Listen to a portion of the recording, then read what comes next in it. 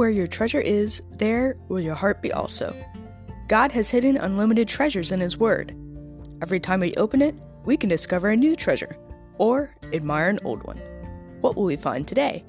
Let's dig in. Here's Carla Early with Treasure Hunt in the Word.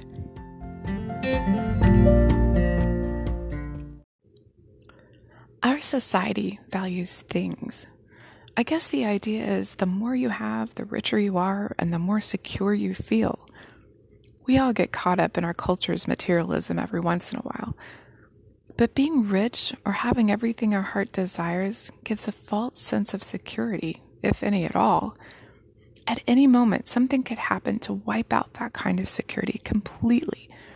A fire, tornado, or other natural disaster could destroy all you've accumulated over the years. A sickness or a loss of a job could leave you penniless. Or as we've seen recently, a pandemic could leave you feeling helpless, vulnerable, and alone. Jesus dealt with this issue in his parable of the rich fool. He warned us in Luke 12:15, "Take heed and beware of covetousness, for one's life does not consist in the abundance of the things he possesses." Then he told a parable. This is from Luke 12:16 through 21. The ground of a certain rich man yielded plentifully, and he thought within himself, saying, "What shall I do, since I have no room to store my crops?"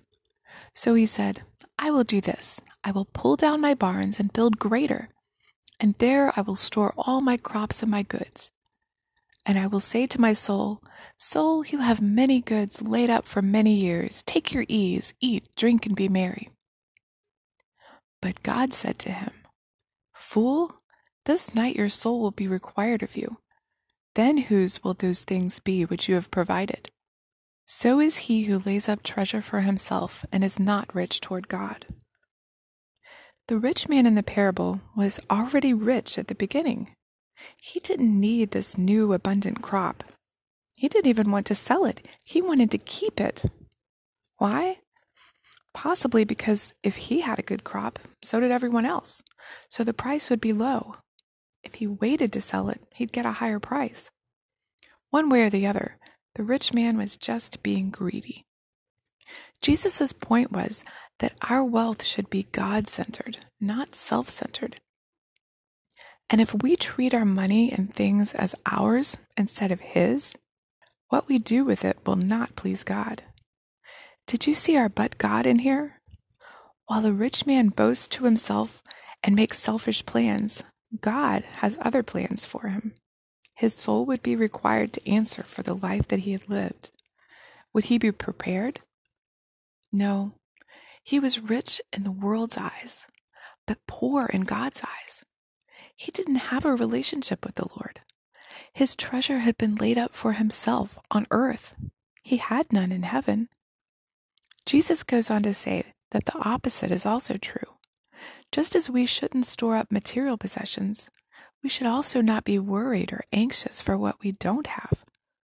If we're seeking God's kingdom, He will take care of us. Our treasure will be stored in heaven if our heart is there.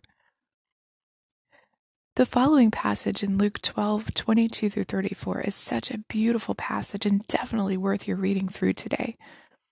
As Christians, we should neither try to be independent, thinking that we can provide for ourselves, nor afraid that we're not going to have enough. We can just be dependent on God for Him to provide and trust Him for what we have. You can contact us at treasurehuntintheword@gmail.com. Also, if you'd like to share a treasure God has given you by doing an episode, please contact us. You can listen to other episodes on our website, which you'll find in the description below. Thanks for listening, and remember, where your treasure is, there will your heart be also.